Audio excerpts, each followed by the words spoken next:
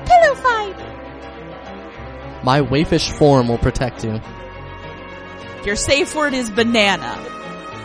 I learned it from Mary Crawley. Welcome to the Palm Court. I'm Kelly Annika. And I'm Tom Schneider. Let's go shopping! I can't believe you're all standing for this. I can't believe you haven't all risen up as one to demand that the spirit of Mabel Normand be excommunicated from this podcast and Selfridges itself. Well, people loved her at the time. They apparently still can't get enough. She had that, she was an it girl. She was. What can you say? And that was the thing. It was like, what's really great is when people talk like a screaming baby. That's a new game show on NBC this fall. Talk like a screaming baby with special guests Ryan Seacrest, Ellen Pompeo, and this angry baby. Yes, thank you. I was like, rule of three is I got nothing, but you figured it out. Yeah. Yes, you really are my better half. Welcome back, customers. It is time once again for a recap of Mr. Selfridge. This time, episode 6?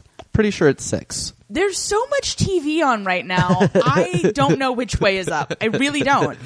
I feel like I'm just, hour-long prestige drama to hour-long prestige drama. It's true. Although we have to say, we honestly think that currently PBS's Sunday night lineup kicks the ass of HBO's Sunday night lineup. Yeah, and HBO's is good. We like it a lot. Yeah, but okay, they have Mr. Selfridge. Right. They've got Call the Midwife. Right. And they've got Wolf Hall. Yeah. Like, which one of those are you going to kick out of bed? Right. Because with HBO, they've got Game of Thrones, they've got Silicon Valley, and they've got Veep. Right. Clearly you're going to kick Silicon Valley out of bed. Yeah. Like, that's not even it's cute or whatever. Yeah. Like, it's got good lines, but not good stories. It's like, it's the kind of thing where you're like, well, I'm already at the fair, so I guess I have to have a corn dog. Like, you would never deliberately go to the carnival just to get a corn dog. And if you would, you've got a lot of problems that we can't even get into right now. Right, but we've already paid the admission with our HBO subscription. So we might as well watch it. Plus, I really like that Jared guy. Yes. He reminds me of me.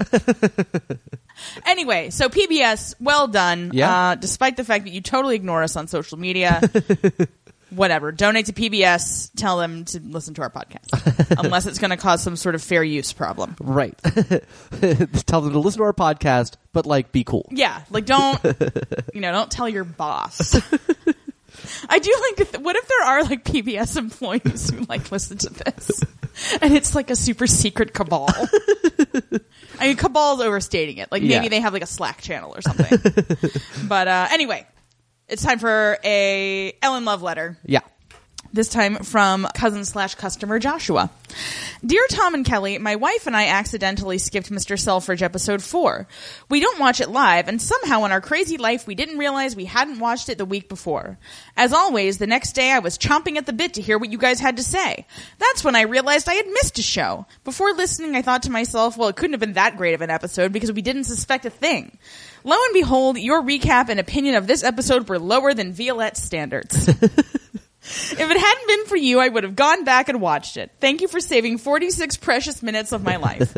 P.S. I'm going to find it hard to watch Downton now after seeing how Mr. Selfridge portrays soldiers post-World War I, when the only thing the war changed for the Crawleys was the color of the tie you wore to dinner. Your cousin, Joshua. Well, thank you very much for writing in, Joshua. Yeah, we're glad to provide the helpful service of saving people from episodes they otherwise shouldn't watch. Yeah. And I want to say, didn't that happen the first series of Mr. Selfridge that we covered? We skipped an episode. I'm pretty sure we did. And yeah. also similarly had no idea. Yeah. Well, because this, basically only 4 things ever really happened on Mr. Selfridge, Yeah. Harry starts banging some floozy. Right. There's a promotion at the store. Yeah. Well, in season 1, I think was more formulaic too. It was, here's this thing at the store this week. Mm-hmm. Oh yeah, it was. It was very CSI Selfridges. The S stands for Selfridge. Yeah. So anyway, definitely feel free at any point to use us as a substitute for actually watching the thing. Yeah. Especially if it's Titanic, Blood and Steel. Right. Because listen, we don't know who you are or when you got here. Don't watch it. Like Right. if you want to listen to our stuff is funny. Yeah. But that show just that's one of my biggest regrets. I know. Is forcing anybody to watch that show. Yeah. I know we didn't force anybody, but like encouraging. Yeah. I would say too, watch 15-20 minutes of it so you can understand what we're talking about the blue point. and everything. The first 5 episodes weren't that bad. Yeah. They had Davos Seaworth in them. They had their moments, yes. All right, enough of dwelling in the blue. Let us dive back into the world of Selfridge and Co. Yeah. So we open with Fat Thomas gazing past some blowing curtains. Again, smoking hot still. Yeah. It's unsettling almost. Yeah. Like, did they start using a different filter on him? I don't know. Are they using Hefe? I don't know I don't know this movie magic, Kelly. Yeah. I know, you're a software developer. The only magic you know is comprised of ones and zeros. Yeah, and it's not that magic. I know, it's pretty boring. Yeah, it's quite pedestrian. And also the last thing we saw Fat Thomas doing was being arrested. So I was like, wow, that is a fancy jail he's in there. I know, that's what I thought too. We also see Violette gazing over her tea at breakfast at home. And Fraser tells Harry that Perkus is calling, so he gives Violette a look and goes up and answers the phone in the front hall. Violette comes out as he finishes the conversation, and he turns... I like this because he obviously was not expecting for her to be there, and Jeremy Piven fucking nails it. Yeah. Because he turns around, he's like, yeah. That's a Beatrice move. Never do that again. He tells Violette that the police won't be pressing charges, but they said that she was in a compromising situation. Violette says that she didn't do anything, which is not entirely true. Yeah, she did do at least something. Yeah, and she wanted to do everything. Pot was just the tip. I learned it from Mary Crawley. Fat Thomas is lucky to be alive.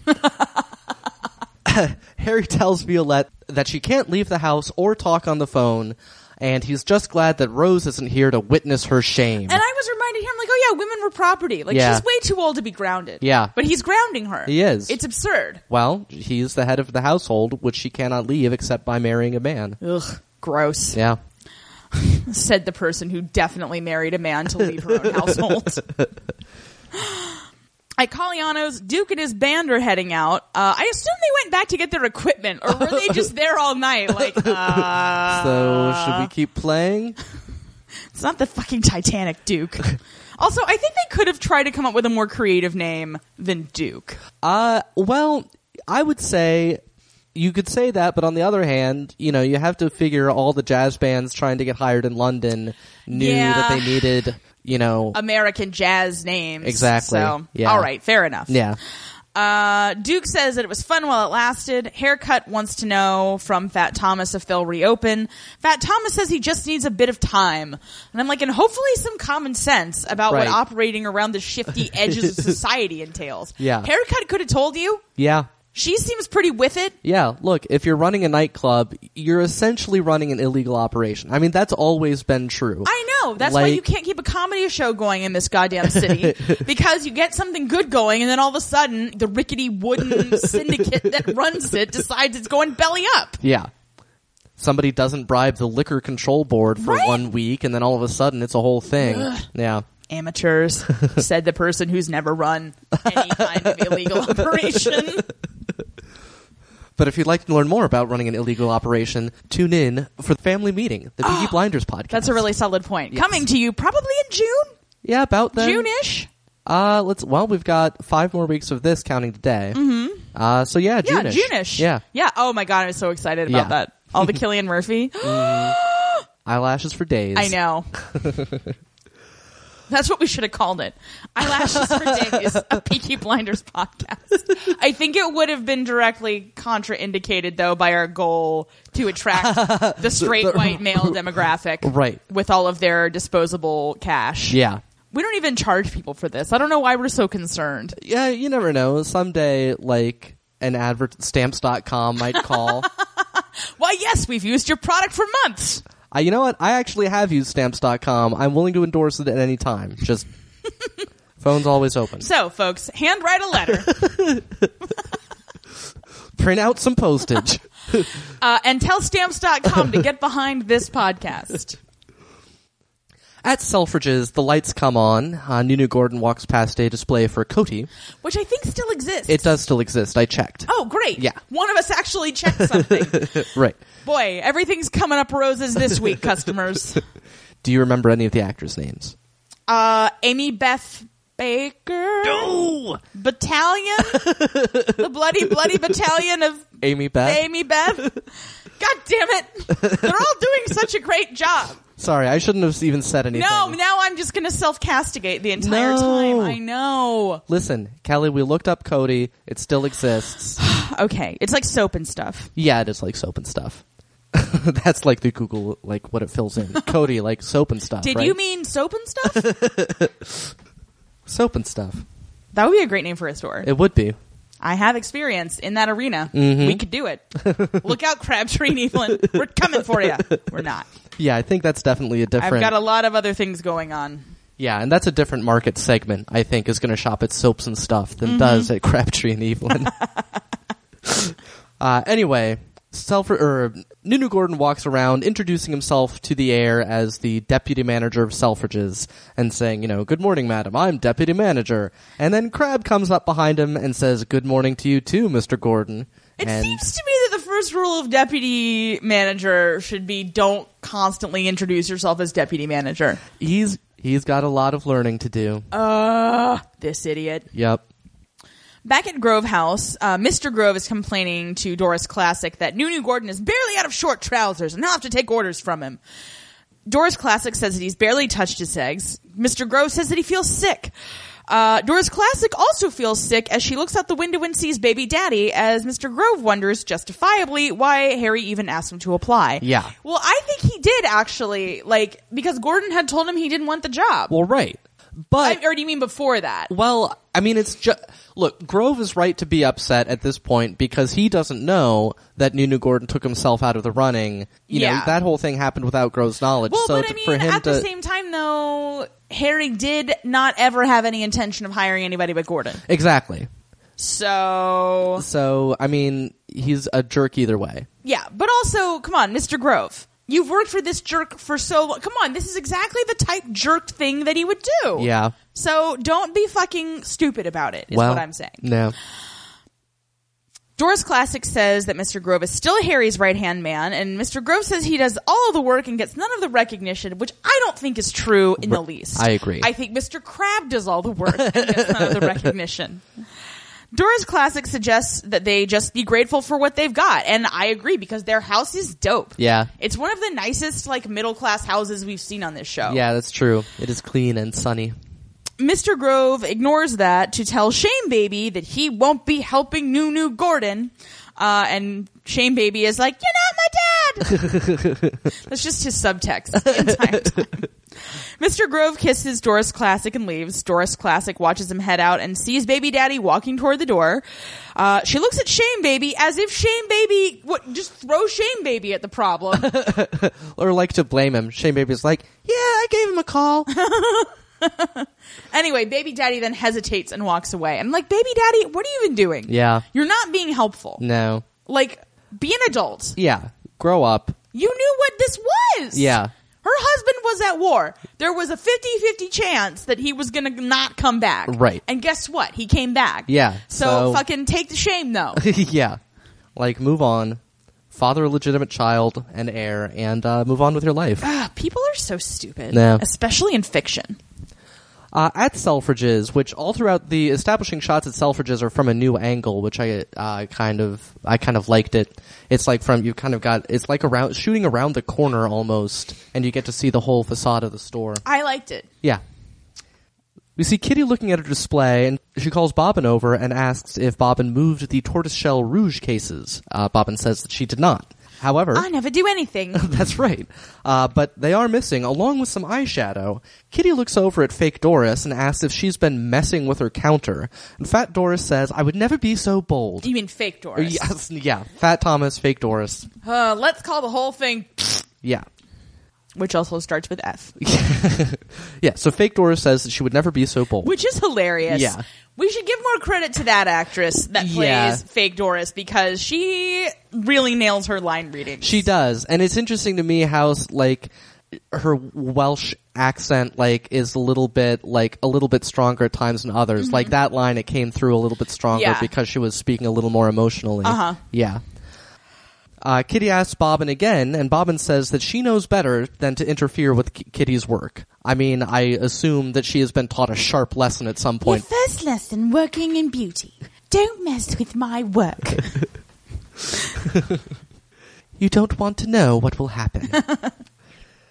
Kitty says that they have a thief, and then looks at fake Doris, who says not to look at her, because fake Doris is not... She's boning the boss's son. Yeah. Like, she doesn't need to steal. Yeah, and if she's gonna steal, she's not gonna steal off the top of the display case. Can you even imagine when Mr. Selfridge finds out about this? He's like, son, I've waited for this day. Time to open your first expense account for a floozy.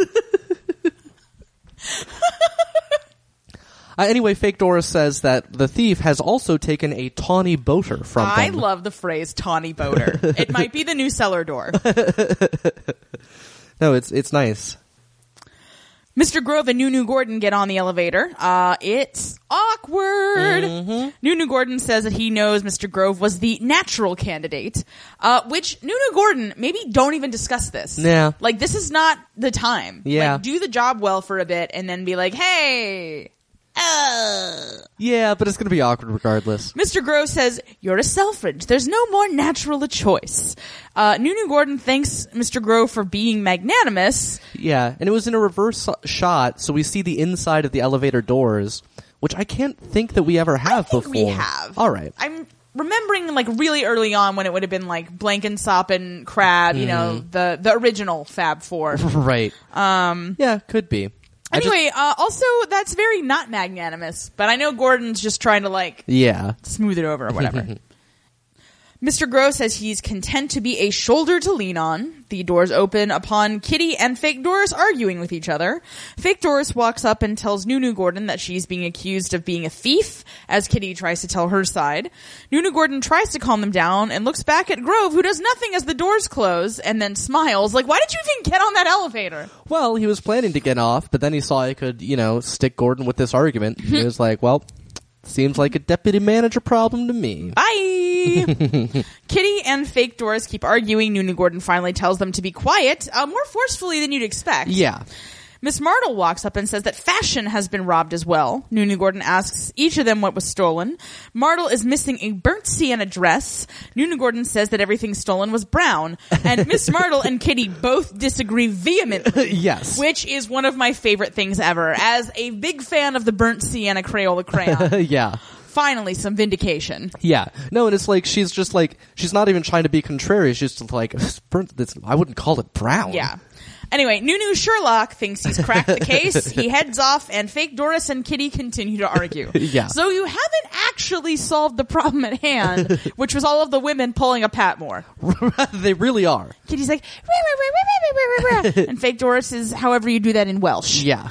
And Bobbin's just watching with her mouth open. Yeah. That's pretty much all she does. Yeah. Bobbin's so dumb. In the Lair, which we can once again, I think, call the Henri Leclerc Memorial Lair. Yeah. We could not say that, apparently. Right. Henri Leclerc Memorial Lair. Yeah. The rain in Spain stays mainly on the plain. Great. Yes. So the HLML, and it's Gary Oldman again. Gary Oldman's back. Hooray. Yeah. Mm-hmm. He needs another undead bride now that Violette's apparently removed herself from the running. Yeah. She's like, well, you're not really slumming, are you? Nunu Gordon had not expected Gary Oldman until that afternoon, but Gary Oldman says that he got there and he didn't want to waste any time getting started. Nunu Gordon suggests that perhaps he might want to mention when he's going to take people's stuff so that they don't have any unnecessary excitement. Didn't they also have this issue with Monsieur Leclerc at one point? I think you're right. I think Miss Martle was the one who was upset when he was taking her stuff. Yeah. Yeah, also, come on, Gordon, fuck off. Tell this guy that he needs to make sure that they know, because when they do inventory, then this way nobody gets fucking fired. Right. But Gary Oldman does not care for your rules. He's definitely one of those better to ask forgiveness than permission type people. He says if he asks before he takes it, people will moan, and he says, they're just so, this is how we do it here. I don't have high hopes for Gary Oldman at this job. Like, this is a job, dude. Yeah. Like, this is how we do it is not just a Montel Williams jam. He says that he and Nunu Gordon are young, and they can be the future if they dare to grasp it. You know you work in retail, right, dude? No. He's an artist, man. Ugh, Gross. He's an artistic gymnast. Disgusting. Nunu Gordon says that that's all well and good, but then is interrupted when Gary shows him the prototype of the display, which we don't see, but which Nunu Gordon reacts to like it's the inside of that suitcase from Pulp Fiction. And then they go out for $5 milkshakes. Yeah. Like... Yeah, he is awestruck. Back at Colliano's, Fat Thomas sits at the bar as George announces Harry Selfridge's arrival. Nothing bad could come of this. Fat Thomas stands up and gathers himself, shakes Harry's hand when he walks in, and Harry says it's a nice place and congratulates him.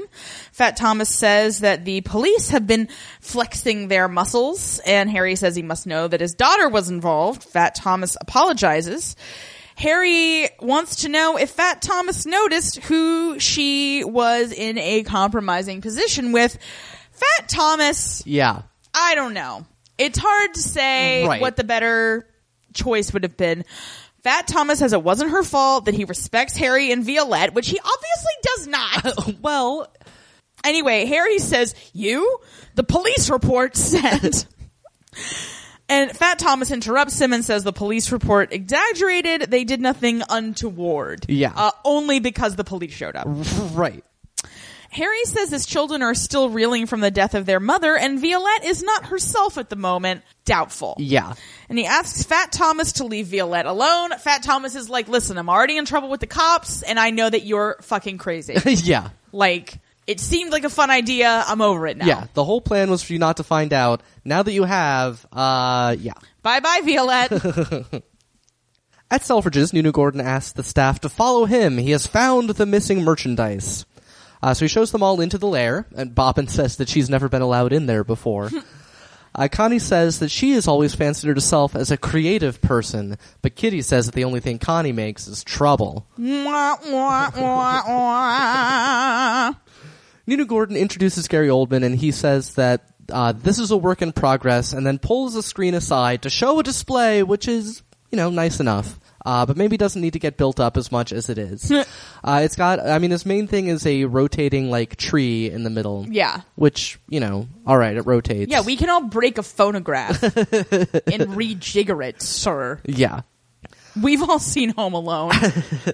There's applause, and then Crabbe and Grove have apparently shown up as well. Crabbe tells Grove that Nunu Gordon's first appointment might work out rather well. I just love Mr. Crabbe's, unflagging optimism. Yeah. Even though he is, the most cautious member of staff, he's always eager for an opportunity to say, hey, everything might not be a complete shit show. Yeah. He's a very nervous man, Mr. Crabbe. He is. That is true.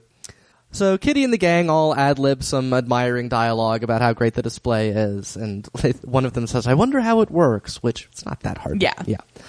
Martel tells Grove that Nunu Gordon was always going to inherit the store, and Grove's like, brr, and he tells everyone to get back to work. He always was! Yes. It's fucking male primogeniture, dude. Yeah. Why else did you have 5 children? Yeah, the store is called... You don't even have anything to inherit, you dingleberry. Yeah. The store is not called Grove's. Or Mr. Selfridge's, parentheses, for the time being, but probably later Grove's. Yeah. Close parentheses. Selfridge's, or whoever. So Grove tells everyone to get back to work, and Fake Doris tells Nunu Gordon that he is quite the showman. Nunu Gordon says he's shaking like a leaf, as Grove gives the two of them a disapproving look. But Fake Doris says that Nunu Gordon was terrific, and she heads out. The homely architect walks past the curtains being raised on the window displays and heads inside. Mr. Crabbe greets her and asks if any of their ladies can help her with anything. But she says she's there on business to meet with Mr. Selfridge. Crabbe asks how the estate is coming along, and the homely architect unconvincingly says they're coming along nicely. And, okay, here's what I wish. Yes. I wish that just because we now know her horrible secret, that she didn't think everybody, Right. in universe, she's got to keep up this hyper competent act. Right, and she shouldn't be acting any different than she did before the reveal, which was totally on top of things. Because she presumably was sitting around in a bathrobe drinking gin with that guy the whole time. Right. Nothing has changed, except that she's now boning Harry Selfridge, which, maybe get that checked. Like, I don't know what he's got. Yeah. Probably something. One would think. Yeah. The doctors call it HPV. They've never heard of it. It actually stands for hairy papillomavirus. You hear that, Gordon? Your old man's got a sexually transmitted disease named after him. Someday it'll be yours, son.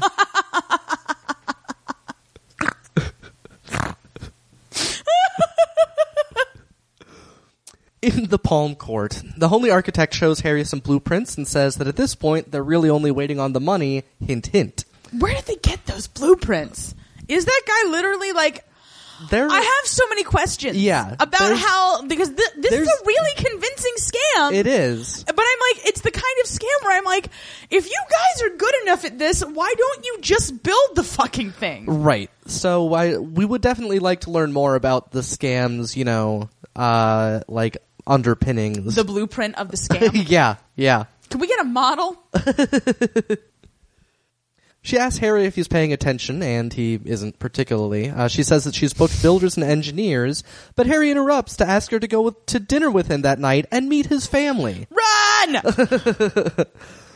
Homely Architect says that this is a business meeting. Harry asks if that's a yes. Which, excuse me, when is the phrase, this is a business meeting, ever a yes? Like, if that's your, like, go-ahead phrase in the bedroom, you know? Like, your safe word is banana. And your, like, you know, carry-on phrase is, this is a business meeting.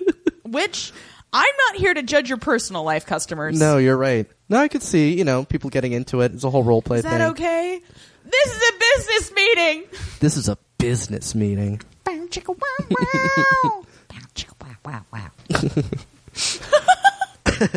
The Homely Architect says it's a little fast to be meeting his family. And Harry says, well, you're a little fast.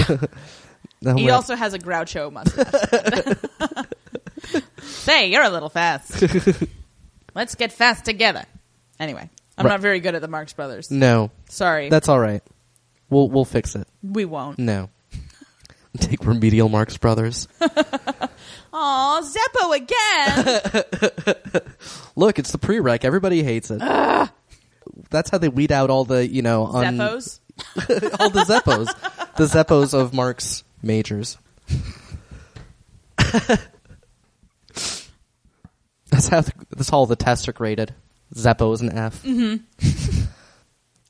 Anyway, Harry says that he's not asking the Homely Architect to marry him. The Homely Architect says that... Isn't he? Right. The Homely Architect says that it's not a good idea, which it isn't. But Harry says that he wants her there so that Violette doesn't misbehave. And that apparently seals the deal. Yeah, whatever. I mean, it's more of the Homely Architect being like, he's just going to keep asking until I say yes, so... Yeah.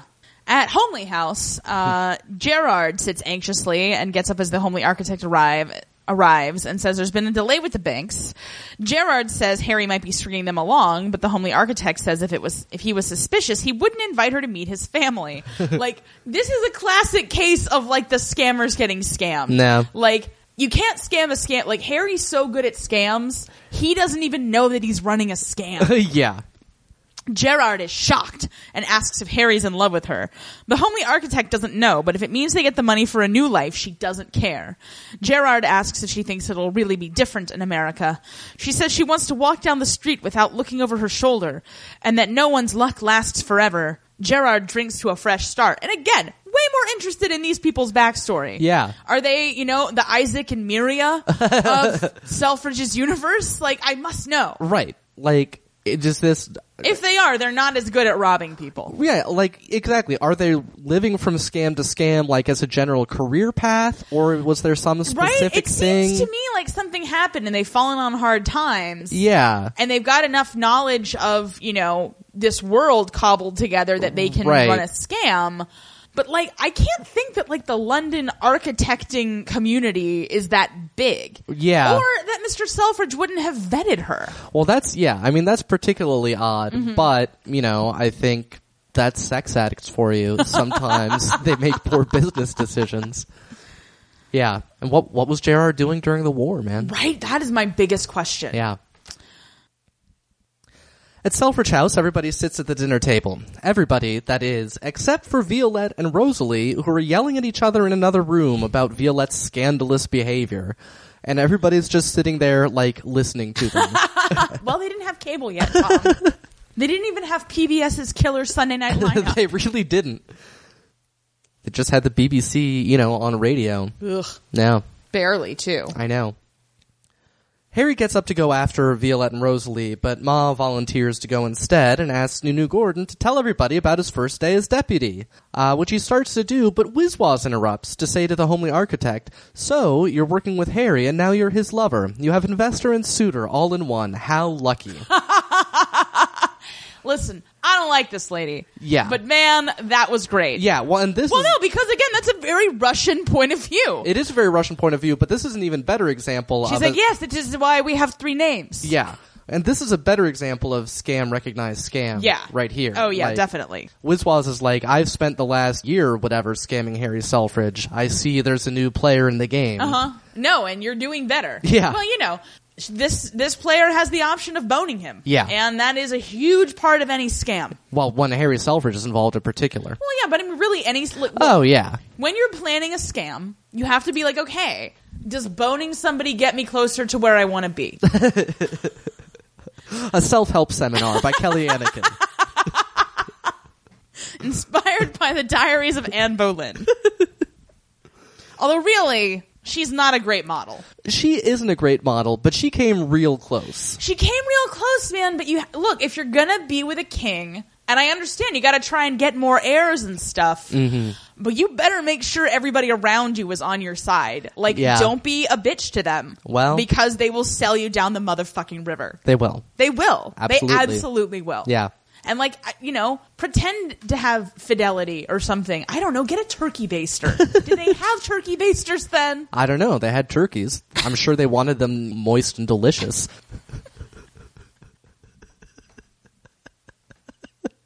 Truly, it was the Jane Seymour of turkeys. Anyway, if you'd like to know what we're talking about, tune in to Wolf Hall. Sundays on PBS. I think at like 10 or something. Yes. Oh, actually, you really should, because Jimmy Kent is in it. Yeah, that's Jimmy right. Jimmy Kent plays Henry Percy. Yes. And who else is in it? Jenny Lee from Call the Midwife. And we didn't even recognize her until about the 3rd or 4th episode. Yeah.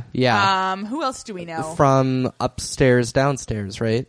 Isn't one of them? Oh, yes. Yeah. Lady Persephone, whose actual name we don't know, plays Anne Boleyn, and it is so good. I mean, yeah, she's really good. She was so good in the Upstairs, Downstairs reboot, but we hated it so much it couldn't register, but this, she is just unbelievably good. Jojen Reed from Game of Thrones / Love Actually, the worst movie ever. He's in there. Fight. I hate that movie so much. I know. Yeah, and it's just a great... Oh, Damian Lewis from Homeland, which people care about. Apparently, they do. I don't, but others do. Yeah. Phenomenal. Yeah. Just really great. Yeah, great on its own, great as a work of adaptation, great in terms of history. It's just all really good. Yeah, we give it 5 Maggie Smiths. I just want to point out to everyone that Tom has written here, oh ho, perhaps it takes a scammer to catch a scammer, which sounds like a Tobias Funke line from Arrested Development. It does, actually. You basically are my Tobias Funke, so I guess that all makes sense. There are dozens of us.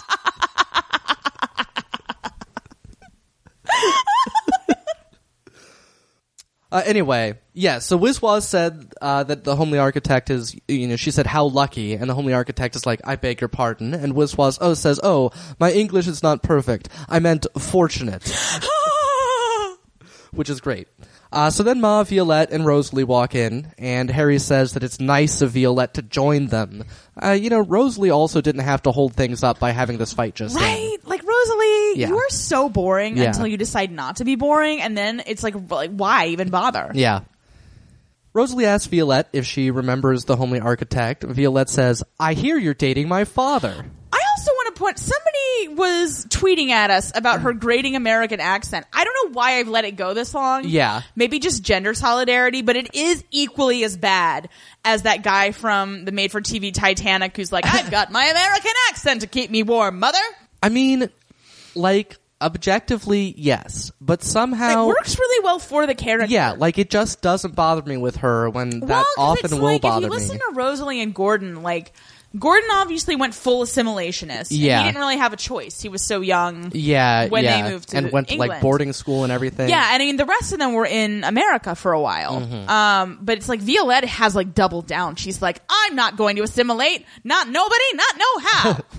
Yeah. Well, you know, she's the, you know, jazz age one She of sure is. the siblings. You know, I'd call because her a bright young thing, but she's so stupid. yeah.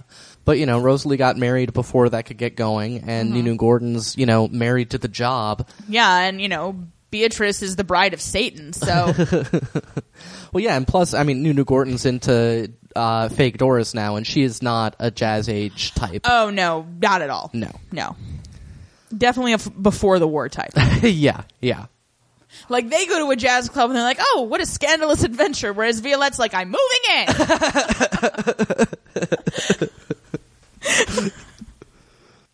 So yeah, Violette said that she hears Homely Architect is dating her father, and the Homely Architect says that it's early days. Violette then says, a word to the wise. You're gonna get hairy papilloma virus. Yeah. And also, you know, Harry has fucked dozens of people. I would say more than that. Hard to say. I don't know. Dozens is plenty. When you said dozens, I only heard dozen. Right. But like, yeah, right. I would say probably 36. Yeah. Just a ballpark estimate. No, that's exact. We nailed it. 36. We haven't read that book yet. No, you're right. It might have insight into exactly how many people he fucked. Yeah, there could be a tally. Yeah. Yeah. That would be kind of weird, but... It would be, but historians are weird. That's true, they are. Harry cuts Violette off from all these things she was going to reveal, and the Homely Architect says, well, this is great. She thought she was going to be bored. Other people's families are usually so dull. Laughter, and Violette gives her a respectful look, because that was a pretty adroit bit of conversation. It really was. Yeah. Which is definitely an improvement over most of these family dinner scenes. Yeah. Jesus. At Colliano's, Fat Thomas pours Perkis a drink, who says he must be losing money. Fat Thomas pulls out an envelope and asks for the same terms as before, like a buffoon. Perkis says it's triple now, and he says Fat Thomas crossed him and he has to pay. Fat Thomas says he can't make that, and Perkis thanks him for the drink and leaves. Like, how did you think this was going to go, man? Agreed. Although like, I just think, like, he really needs a mentor here. Yeah. Like, and has needed one to be like, hey, so should I play ball with this crooked cop? So the guy can be like, yeah, definitely play ball with that crooked cop, you dumb idiot. Right. Like, do you want to have a nightclub or a bookstore? Yeah. Well, and I think that, you know, I agree, but I also think that Perkis overplays his hand as well. I mean, at some point, there's an amount that Fat Thomas just doesn't have to give him. And if the place shuts down, you've got to start from scratch with somebody that you haven't already intimidated, you know? Oh, yeah. Like, you can get more out of him, but I think going triple, like, if he had said, like, 50% more or something like that, maybe Fat Thomas just, like, you know, grits his teeth and does it. Yeah. So... Like, you've already flexed, you know? Mm-hmm. Like, it's very clear who is winning the power imbalance, you know? Get him in at a slightly higher rate and then keep incrementally... Yeah, ratcheting it up. Yeah. Yeah. Maybe we should own a nightclub. Or be crooked policemen. I'd never make it through the academy. Yeah. I don't have enough upper body strength. Well, if I remember the movie Police Academy. Which I've never seen that. So Nunu Gordon finishes up the anecdote about the Gary Oldman display. And Oh, work stories. Everybody loves those. yeah, there's polite laughter. Harry doesn't remember approving a new window display, but Nunu Gordon points out that he was left in charge. Yeah, don't make him a deputy manager if you don't want him to manage. Yeah. Like, I know that, like, no, this is the thing. Harry's appointed a deputy manager, which he assumed meant Gordon would just pull a Leclerc and just swan around smoking cigarettes all the time and flirting with Agnes Towler. Right. Or, you know, fake Doris as his own personal Agnes. Yeah. But, like, he's like, you're actually going to do work? All right. You don't understand this nepotism thing at all, do you, kid? Sergei then stands up and announces that he has to go pack for a business trip. Rosalie asks, what trip? And he says that he's going to Paris tomorrow to meet a potential backer and will stay for as long as it takes. With what money? Well, I mean, beyond that, you're just telling Rosalie now? At this group dinner, yes. At which there is company that is not related to your ass. Yeah. His face keeps reminding me of something. Yeah. Like something, not someone. It's just so blunt and stupid. I can't figure it out. Yeah. No, I feel like, is there some kind of like image matching algorithm we could plug it into? Maybe. You know, Internet. Are you there, Internet? It's us, the Palm Court. Well, if any of us customers are reminded of a thing by Sergei's face. It's like a hat rack or something. I don't know. So yeah, everybody looks at each other after this bit of fuck nuttery. Yeah. And Wizwaz suggests that they all get some coffee. Violette asks if she can go or if coffee is compulsory as well. Yeah, she's definitely behaving around the homely architect. I like that Harry thought anybody could make her behave. Yeah. Like, you can't, and you pay all of her bills. She got arrested. Yeah. Oh, man. Harry tells the homely architect that Violette must be punishing him by dating a club owner. But the homely architect says that the first man a woman dates is usually like her father. Harry says that he's nothing like Fat Thomas. Oh, gee. Uh-huh. Sure. Yeah. You're not like a showboating entrepreneur that likes to, like, you know, be fat. And make questionable business decisions that tend to work out somehow. And abuse your long-term female partner emotionally. Yeah. Hang out with George Towler for some reason. Anyway, the homely architect says that if he doesn't want to lose Violette, he has to stop treating her like a little girl. Ma tells Wizwaz this... Wizwaz. Thank you, Violette. You are the gift that keeps on giving this season. Ma tells Wizwaz this might be a good time to talk to Sergei, since he's planning to go to Paris indefinitely. Yep. But Wizwaz now says that she thinks it's better not to interfere. Because again, Ma Selfridge, what did you think was going to happen? Yeah. Oh my God. Well, no reason not to let this con artist back into our house. We have an oral agreement for her to be slightly nicer. This is like the scene in The Simpsons when Homer and the family get locked out of the house by Jim Varney and his son. And they invoke the Carney Code, and they just keep laughing at them through that mail slot. There is no Carney Code. Anyway. Yeah. Oh my God. Yeah, Wizwaz definitely a carny. Oh, she's the prettiest carny ever. She's a Russian princess. Yeah. She could join a carnival. Yeah, she could join a carnival and she could be the elephant. She'd be like, I am elephant, yes. Yes, applaud. Real princess. Ma says that they had a deal, and Wizwaz says, yeah, fine, and chugs her sherry. She doesn't care. Yeah. Wizwaz don't give a fuck. Nope. So anyway, up in Sergei's study, Wizwaz comes in and is like, listen, your mother-in-law or grandmother or whoever this old woman is, she said, come here and talk, I talk. She actually says that Ma told her that Rosalie is unhappy.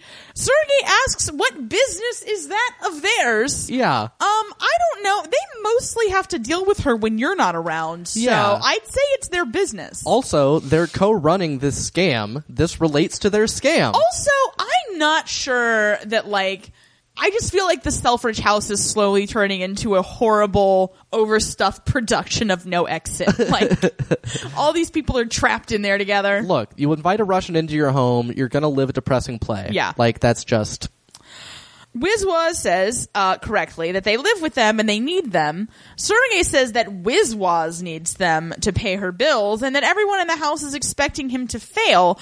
And this is his chance to make something of himself. Again, who's paying your bills? Mm-hmm. Did Rosalie not, like, pay your debts last episode? She sure did. She sure did. Yeah. In person. Yeah. Like, she didn't even dispatch a courier. Okay? Yeah, like Lockley saw it. Yeah. It was gross. Yeah. Wizwaz says that a marriage needs tending to grow and to talk to Rosalie. Sergei sits down petulantly and says, about what? And I am like, dude, how can you be a playboy and not, like, know anything about women? Yeah. Like, you have to at least know enough to manipulate them. Right.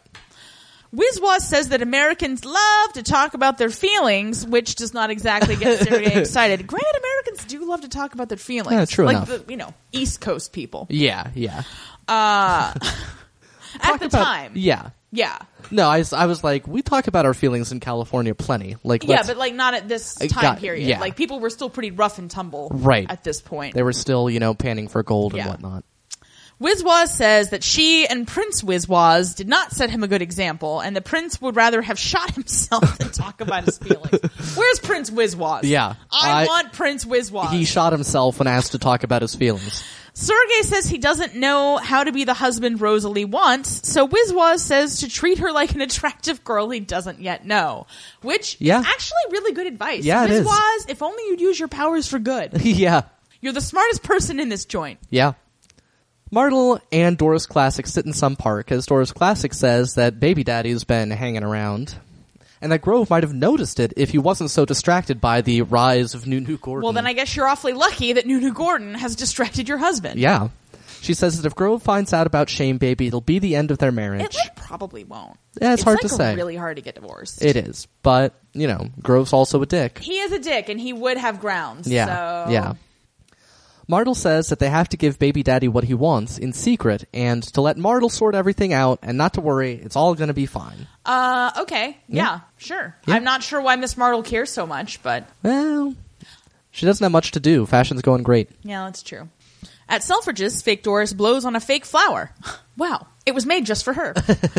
And it spins around. Bobbin says it's lovely. Fake Doris wonders how he... meaning Gary Oldman, does it, and then knocks over the display. Just as Gary Oldman walks by, he runs up and asks what she's done, and says, "It's completely ruined, you clumsy idiot." Nunu Gordon comes up and says that is no way to speak to a lady, particularly one who works there. Gary Oldman says he didn't see Nunu Gordon, and apologizes to fake Doris by handing her the fake flower she just ruined. Yeah. And I'm like, that is not a sufficient apology. No, it isn't. Fake Doris accepts the apology and walks off with Bobbin, handing her the flower as soon as they're out of sight. Yeah, she recognized that was bullshit. Yeah. Gary Oldman says the display is pretty. Nunu Gordon agrees, and Gary Oldman says the best is yet to come. He wishes to bring the essence of France to England, the beautiful garments that all French women wear, but that he cannot find in England. He asks where the ceintures and culottes bouffants are. He says that they could bring les douceurs affriolantes. Yeah, we'll go with that. To London at a fraction of the cost as he hands a paper to Gordon to sign. Yeah, so I was looking up what these words mean. Ceintures equals belts, and culotte bouffant is bloomers, and then le dessous affriolant is the tempting underwear. I'm going to call all my underwear now the tempting underwear, except for the period underwear. He says this display will bring every London woman there with her husband and checkbook. Nunu Gordon, refusing to admit he does not speak French, says he will try, and Gary Oldman gives him the old "there is no try" routine. Yeah, without his accent, he's basically just a corporate motivational speaker. Yeah. Like... Fake Doris walks up to Nunu Gordon and thanks him for sticking up for her. Nunu Gordon says, "What else am I going to do? You're my girl." Also the wrong answer. The correct answer should be, "I am the manager here," and he was being really rude. Yeah. Like, also, you should have reprimanded Fake Doris for messing around with the display. Well, true enough. Anyway, he gets flustered and says, "If you'd like to be." Fake Doris says she has to think about it. Then she says she's thought about it, and the answer is yes. All right, over it. You guys are boring now. No, that's really what the talk is going to be. That Harry's going to talk to Nunu Gordon and be like, "All right, listen, son. I know you got a girl. You're going to need a floozy on the side. Here's what you do. Go out to the Gaiety." They still do that teddy bear dance, right? It's horrifying, but effective. Upstairs, Nunu Gordon gives Crabbe the display order he just signed and says that he and Gary Oldman are concerned that English women are being denied le dessous affriolant, causing Grove to choke on his tea. Well, he was in France. Crabbe says that it's all French to him, and they both look at Grove, who says, "Who are we to stand in Mr. Gordon's way?" Nunu Gordon thanks him, but Crabbe at least knows something fishy is going on. I like Mr. Crabbe. Yeah. He's just always around. He is. And you can't put things past him. I mean, he'll let them go. Right. But you can't put it past him. Exactly. Violette sits in the palm court watching a bunch of women laughing at another table. Harry walks up to her and says he wasn't sure she'd come, but she says that's what he wants for her. Shopping, gossip, and marriage. You know, those women all seem to be having a great time. Also, he's never said that. Yeah. Like, get a job. Right. Like a real job. Like, go. That's the thing. She has no skills, but wants him to, like, let her do stuff. Right. And, like, she wouldn't be like Gordon and work her way up from the bottom, you know, nominally. She would want to, like, be head of department right away. Yeah. Harry says he does want her to marry, but a gentleman won't marry a woman who's been disgraced, which Loxley did. Yeah, that's I mean, I'm not sure that that's where we want to be setting the bar, but it's not imposterous. Yeah. Violette says she doesn't want to marry a gentleman. Harry sighs and suggests that she work with him on the estate. Violette asks why'd she want to do that. Harry says it's because it's something her mother would have loved. Yeah, because Violette, like, cares. Yeah. Was her mother. I know, but, like, she doesn't... Anyway. Yeah. The homely architect walks up and asks if they've declared a truce. Violette says Harry has suggested that she work with them. The homely architect was clearly not informed of this plan, but says it would be wonderful. Yeah, because what else can she say? So as homely architect and Violette are walking through the shop floor, homely architect says that the buildings are all well in hand, but what she needs is somebody to raise funds for furniture. Violette is not thrilled by the idea of, like, running raffles and whatnot. But homely architect says that it's no good giving the servicemen homes if they have nowhere to sit. You know, it's still homes. Like, it's not nothing. Violette supposes that she could organize a party, since she's always having to go to her friend's charity bullshit. I can't believe she didn't put 2 and 2 together before this. Right, agreed. The homely architect thinks that sounds great. Violette says that she is envious of the homely architect because she has her own career, her own life, and she doesn't know how the homely architect managed it. The homely architect says that she didn't have a choice. So Violette, you might want to think about this. Yeah. Bobbin, Connie, and Kitty are all done for the day. Connie and Bobbin are heading to the Burlington Arcade, but Kitty wants to get home to Frank and heads off. She walks down an alley and bumps into a man coming out of a doorway. She turns back and apologizes, but it's Sarge. Yikes. We get a flashback to Sarge attacking her. Which, like, I didn't like the flashback at all. Like, it wasn't that long ago. This show does not do well with any kind of, like, I hesitate to even call this a stylistic choice. But, you know, let us not forget the wooden car. Let's not. Of season 1. We just want a picture of that car falling. Never forget. Kitty turns around and runs down the alley and into George. George tells Kitty it's all right as Private Runty suggests to Sarge that they get out of there. Yeah. At Selfridge House, Violette is addressing envelopes or some such, and Ma and Wizwaz come in and ask if they can help. Violette says that she's fine, but Wizwaz says that she, Wizwaz, knows how to throw a party. She looks at the guest list and says that it won't do. She says a guest must be charming, beautiful, or rich, preferably all 3. Violette asks why she cares, and Wizwaz says that she's been asked to be part of the family, so she must save Violette from herself. She says that she has her own list of the right people. Violette looks at the list and notes that they are male and unmarried. Wizwaz agrees, says that Violette needs to get married and fly this coop. Violette says that if Wizwaz would like to invite these men, she can help herself to invitations and envelopes. Ma says that they don't mind rolling up their sleeves, and Wizwaz is like, I'm a princess. My sleeves do not roll. They kicked us out of the country because of our disinclination to roll up our sleeves. Violette asks if she can use the phone to hire a band. Ma says sure, undermining her rules of being grounded. Ma asks Wizwaz if they should get started, but Wizwaz claims to have a headache. At Caliano's, Haircut answers the phone. Violette is disappointed and predictable. Yeah. But she asks to talk to Fat Thomas. Haircut says, "Hello, Violette." And Fat Thomas hears and shakes his head. Haircut says Fat Thomas is out. Violette thanks her and hangs up. Haircut starts to talk to Fat Thomas, for then some men walk in. The head guy introduces himself as Michael Regan. Fat Thomas recognizes him. Regan says it's a nice spot, but Fat Thomas says that he's not selling. Regan says he doesn't want a club. It's too much like hard work, which is true. Yeah. And Fat Thomas asks if he worked this out with Purkis. Regan says Purkis is no friend of his, but he knows his game, and that's why he keeps Purkis, his boss, in his pocket. Oh. Fat Thomas asks what Regan would expect in return. Regan says nothing much, just some gambling, a roulette table. Fat Thomas says Regan would have the place out from under him. Regan reiterates that he doesn't want the club, but unless Fat Thomas deals with Purkis, he won't have a club either. Yeah. So this Michael Regan seems much, smoother and, classier as gangsters go. Oh, yeah, definitely. Yeah. Well, Purkis isn't a gangster. Well, right. Purkis is just a shakedown man. Yeah. He's like a patent troll. Yeah. Whereas Regan definitely seems to be in the organized variety of crime. Yes. As opposed to the improv. Yes. Of your Sarges of the world. Yeah. At Mustache House, Mustache hangs up the phone and goes into the sitting room where Kitty and George are, and he tells them that it was Loxley that put up bail for Sarge and Private Runty as part of his war with Harry. George says that Sarge was always a nasty piece of work, and the rumor at the front was he'd done time before the war, which Mustache apparently thinks is interesting. George says that Runty hasn't got the brains he was born with. Oh, you mean like you, George Towler? Right. So I keep trying to tell him to take this experimental drug I've been on, but he just won't do it. I'm banging loads of chicks.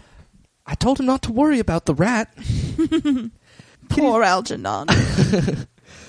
Kitty says that she's going to go see Loxley. Mustache says that that's not a good idea, and, even a snot mustache is right twice a day. Kitty says that it wasn't a good idea to get those men drunk either, but somebody's got to do something. Good point. Yeah. So Mustache says that he'll go, and George says that he should perhaps go as well, now that things have gotten weird. In the front hall, George tells Kitty that she can always rely on him. Kitty says that he's already saved her once today, and she appreciates it. Are we going back into Kitty George Towler shipping territory here? It's, weird. It's really weird. Yeah. It's very weird. Yeah. Stick with haircut, George. Right? And I think she can do better. Oh, frankly. yeah. At Selfridge's, Crabbe opens a letter and is shocked. Shocked! He walks toward Harry's office. Plunkett says he's not in, and Crabbe says he needs an appointment on a matter of the utmost urgency. We see Rosalie sitting in front of her mirror, and Sergei walks in and says, "Come to Paris with me. You have half an hour to pack a case." Oh, that's romantic. Well, apparently. Are you under arrest? Rosalie asks why he changed his mind, and he says, "Shh." She says she never know what he wants from her. Possibly because when she asks a direct question, he says things like, shh. Right. He responds by picking her up and throwing her on the bed. Cut to downstairs. We hear Rosalie laughing as she walks in on Sergei's arm and says that he's invited her to Paris. And he just banged me upstairs. What a horrible place to live. Yeah. Ma is thrilled and the couple heads out, and Ma hopes that they are still smiling when they return. Spoiler alert, they won't be. Yeah. That's not even a spoiler. I'm just assuming. Right. We don't know. In Harry's office, Harry and Crabbe walk in as Crabbe says they've been notified that Harry is preparing to sell 5% of his holdings. Harry says it's the only way he can raise the capital for the estate. Crabbe says he'll lose his majority stake. Harry says it wasn't an easy decision, but the family as a whole will still have control, which I'm not totally... I think, like Nunu Gordon has some shares in his own name and things like that, yeah. Crabbe says that he feels some personal culpability since he kept the store from raising the money. Harry says Crabbe did what he felt was right and he respects him for it. Crabbe begs him to reconsider, but Harry says to trust him and signs the paper. Yep. Anytime Harry Selfridge asks you to trust him, I think you should probably run screaming in the opposite direction. Or, just knock him out. You're making a mistake. At Lizard House, some servant announces Mustache and says that he doesn't have an appointment, but Loxley says to show him in. Mustache comes in and says that Loxley's game with Selfridge doesn't involve Kitty. Loxley says that he doesn't play games. Mustache asks why he paid the bail of the men who attacked her, and Loxley says, allegedly attacked her. Mustache says that they're nothing to Loxley, but Loxley says that they're a tragic example of persecuted war heroes. Mustache asks if he knows what they did, and Loxley says that a judge knows and deemed them worthy of bail, and all he did was pay it. I mean, you have to admit, Loxley's pretty good at being an evil villain. He is. I was just thinking that. It's, kind of weird that he's so cartoonishly evil, but he does a great job at it. He does an amazing job. Yeah. Mustache says he has a court report on Sarge from before the war. So he's done this sort of thing before. But Loxley asks if you reformers believe in innocent until proven guilty. Not really. He says the trial will provide a public platform for their cause. Mustache looks at Loxley the way everyone always looks at Loxley. And says that Loxley is just trying to restore his character. Loxley says that that's incidental. Mustache says his wife will be put through the ringer by every paper in the country, and Loxley says that that's ironic coming from Mustache. It actually is. It is. Yeah. You did write that play. Yeah. Dude. And he looks forward to seeing Mustache in court. Mustache leaves angrily. At Mustache House, Mustache tells Kitty she should consider dropping the charges. He says he's just trying to stop her from being hurt. He wants to know if they can put that behind them, but Kitty says no. She says there's no way those men are walking away scot-free. Kitty, you're the bomb. Yeah. Like, you're the bomb. Mm-hmm. I don't always agree with your opinions or your methods, but she's a bitch who gets what she wants. Yeah, she is. George packs up bottles at Colliano's when Kitty shows up. He asks why she's there, and she says that there's something he can do to help her. She gives him a piece of paper and tells him not to tell Mustache. Well, this can't end badly. Well, it looks like Violette did remember to hire a band after failing to get through to her booty call. Can you imagine sending, sexting through Telegram? I understand that it was done. Expensive, I am sure. Well. I mean, look, as long as anything has ever existed, human beings have, used it to get laid. Right. The band plays as rich people dance in the front hall of Selfridge House. Violette makes the rounds and asks people to buy raffle tickets, then goes up to Wizwaz, who introduces her to an old dude that is Lord Forgill of Forgill Textiles. She says he's not a real lord, but his money is real. Ma is shocked, but Wizwaz adds that Forgill is deaf. Yeah. Honestly, Wizwaz, Violette, listen to Wizwaz. Yeah. Marry some doddering old dude whose estate you can inherit, and then do whatever the fuck you want. That's a way to go. Anyway. The song ends and everybody applauds as Violette walks up to the homely architect and Harry and says that they'll exceed their target. The homely architect is impressed. Violette thanks her and says that she sees why Harry likes her. Harry asks Violette to dance, and they do. He says he's very proud of her, and she thanks him. The homely architect looks around shiftily. Yeah. Maybe don't look so shit. This is what I mean. Yeah. Mm-hmm. Quit showing your hand, dude. You're doing great. Yeah. He's so easy to scam. He is. Just don't send him 1 million messages a day. Yeah.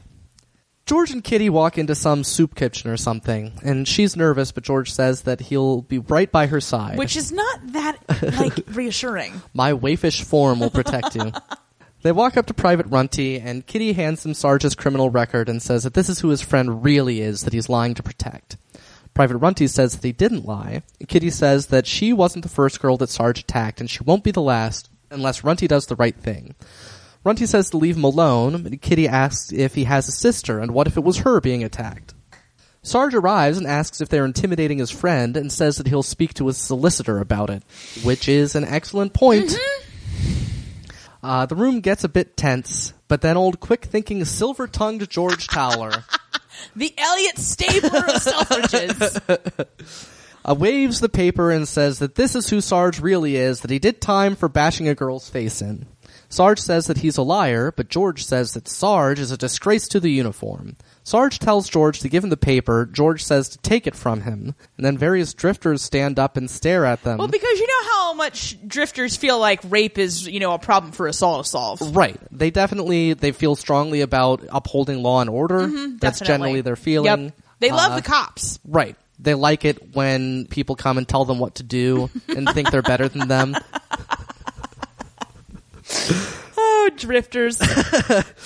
So yeah, Sarge backs down, and George gives Runty the paper and leads Kitty out. Harry pours the homely architect a glass of champagne.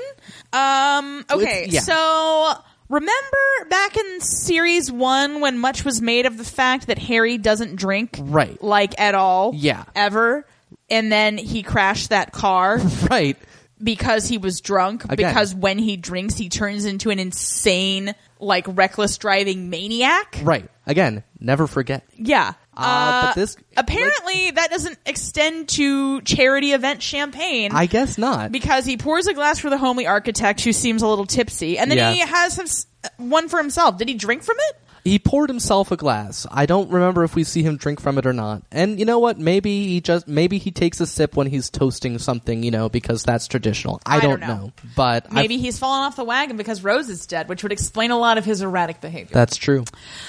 At any rate, the homely architect asks what they're celebrating. Harry says he's got the funding and asks how much he needs to get started. The homely architect says $4,000 for materials and $3,000 for labels. Sorry, for labor.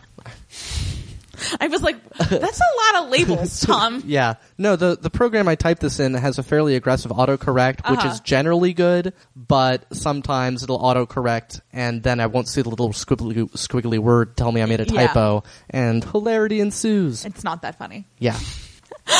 Harry says that he'll put $7,000 in the account in the morning. Meanwhile, Violette, wearing her couch cape of seduction, sneaks out.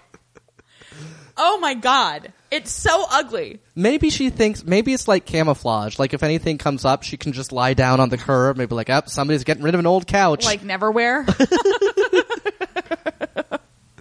She seems as annoying as that entire book. Yeah.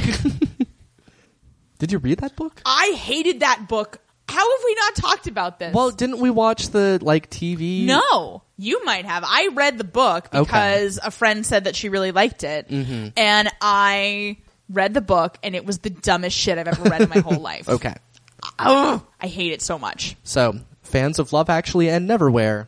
Beware.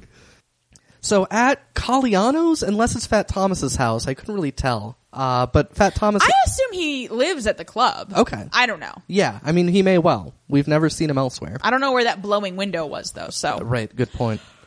Anyway, Fat Thomas answers the door, Violette comes in, and they get right down to business. They sure do, and he seems like he's been jonesing for it. Yeah. So... Well, I mean, he was, like, when you're interrupted... on the very verge of achieving this goal by police. Presumably with a virgin. Yeah. Like, you've got to think, yeah, you're wondering, what if?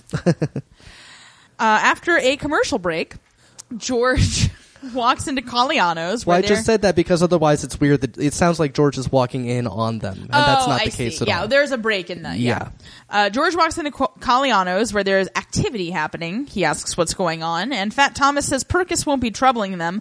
Isn't George now his partner? Shouldn't he have consulted George before setting this deal up? Well, I think George, he only made Fat Thomas accept him as partner by quitting his other job. Yeah. So I'm not sure that Fat Thomas ever really wanted a partner per se. You're the only thing standing between me and being a drifter. Victor.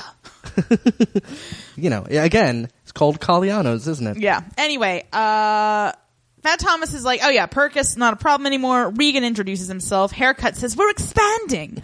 And Fat Thomas says there'll be a games room in the back. George and Haircut exchange a glance. George asks Regan if it's just gambling. Regan says they'll barely know he's there. George reluctantly shakes his hand. Like, come on, guys. Yeah. This is how it always goes, okay? Yeah. This is how it always goes. What are you doing? Yeah. On the shop floor at Selfridge's, Grove calls Nunu Gordon over and says the Dessous Affriolants have arrived and asks if Nunu Gordon would like to sign for them since it's his responsibility. Nunu Gordon says of course, does so, and walks off, thinking to himself, nailing it. Grove says that he's looking forward to it to nobody, but Fake Doris overhears his gloating.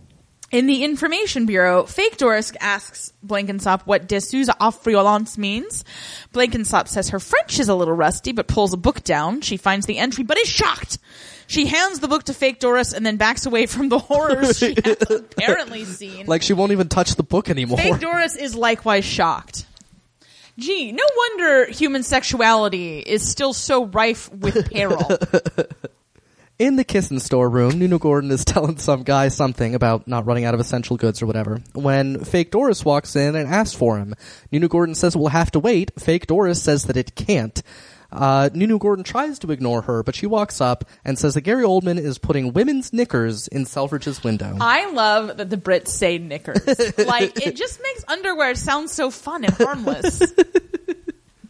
No, you're right. They're not tempting underwear. They're knickers. Right. Like, underwear is just functional. Le Dessous Affriolants is seductive or whatever. But knickers, Yeah, knickers is like, we're having a pillow fight. Yeah.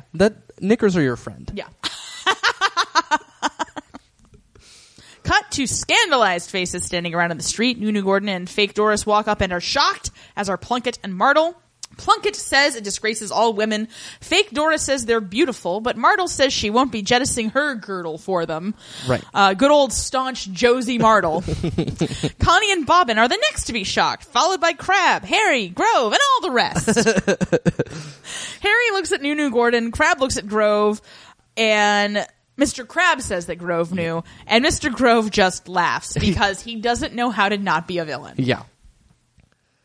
This is really one of the less evil things I've done.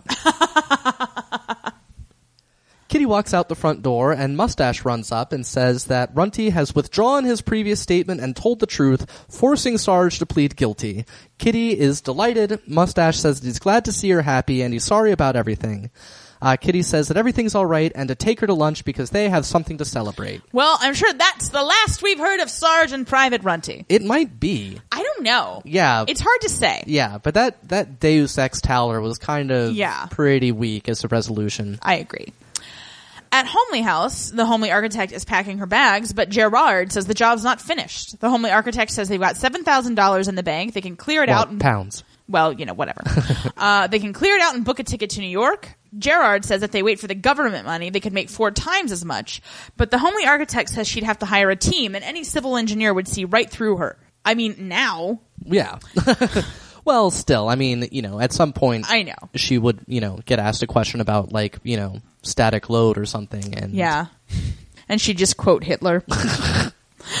Gerard says she's losing her nerve and she's gone soft. The Homely Architect denies both claims, but I think that she has. Like, there's nothing wrong with it. Well. Gerard says to prove it by staying in for the long game. The Homely Architect agrees. Homely Architect, my advice to you, take the money, get out of there on your own, leave this guy. I don't know who he is or what he knows about you. But I know his name isn't on the account, is it? Yeah, it sure isn't. Yeah. And also, I always hate it when people, like, fall for the, Marty McFly, are you calling me chicken scenario. But here we are. On the elevator, Grove reads the paper to Harry, Nunu Gordon, and Crabbe, finding phrases like downright offensive and incredibly unfitting, and finally, these outrageous French camisoles have no place in a woman's wardrobe, much less a high street window.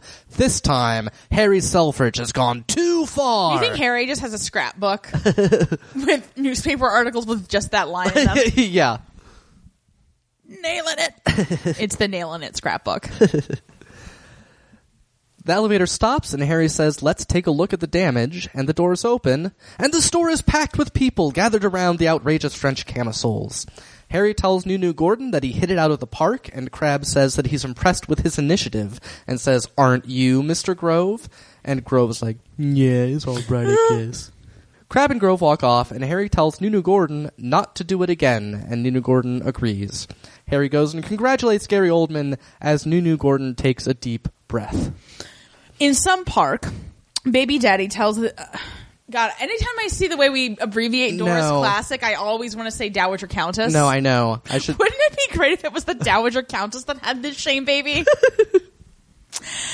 Baby Daddy tells Doris Classic that Shame Baby has his eyes and says he has Doris Classic's nose, although that's no blessing. That's not funny. Her nose is perfectly cromulent. Yeah. Screw you. Like Doris, your nose is so great. Right? You Malfoy-looking motherfucker. Doris Classic laughs as Martle stands on lookout a few yards away. Doris Classic says she brought Baby Daddy a photograph of Shame Baby. Baby Daddy says a girl at work has asked him out. Doris Classic asks if he likes her. He says she's a bit daft and she's got these teeth. But since he can't have Doris Classic, he wants her to confirm that he can't. She says to go ahead and go out with his girl. He says teeth it is then. Boy, what a charmer, Doris Classic. Yeah, boy. That's wow. a real prize, that one. Yeah. I mean, look, we all did things we weren't proud of during the war. Well, good Lord. Yeah. At the edge of the park, Martle watches Baby Daddy kiss Doris Classic on the cheek and walk off. And Doris Classic walks back towards Martle, then realizes she still has the photograph of the Shame Baby in her purse.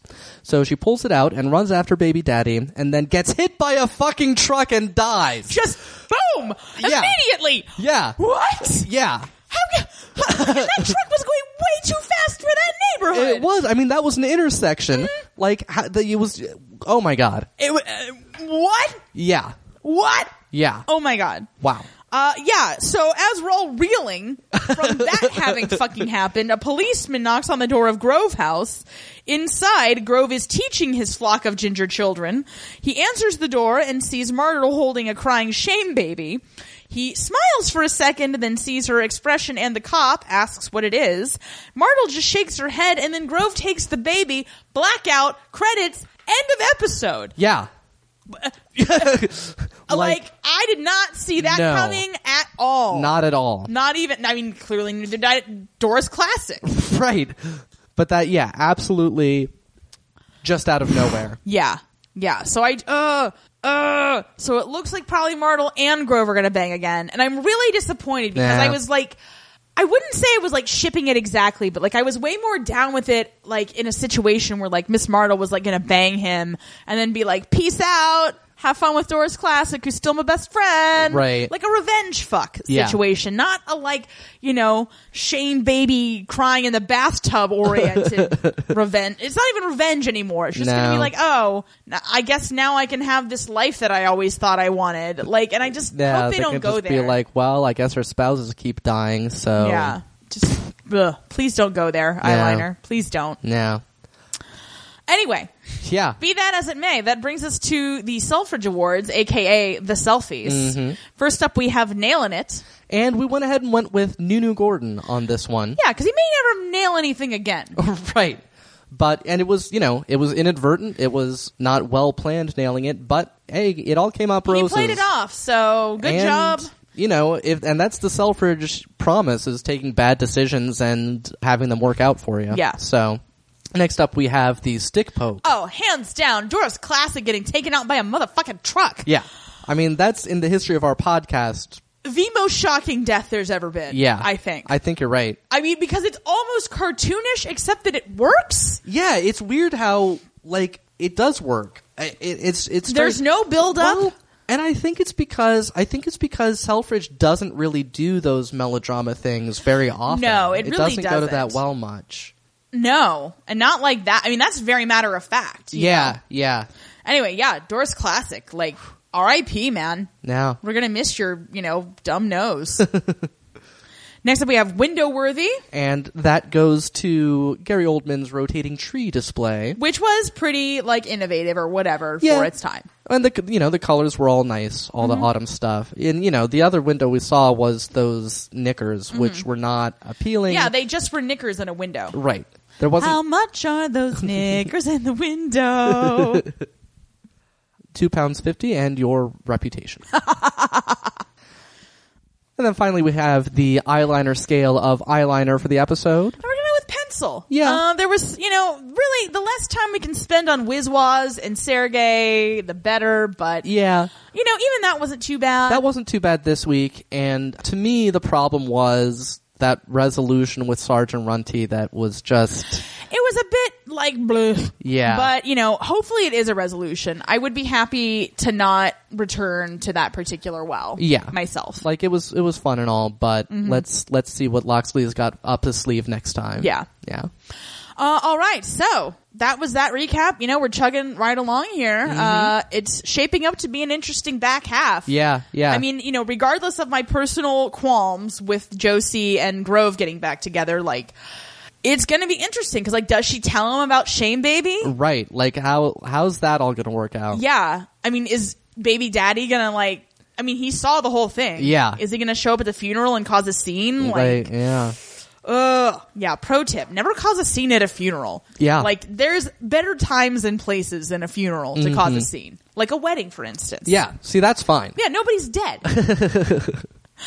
All right. Yeah. So that's it for us. Tighten your belts.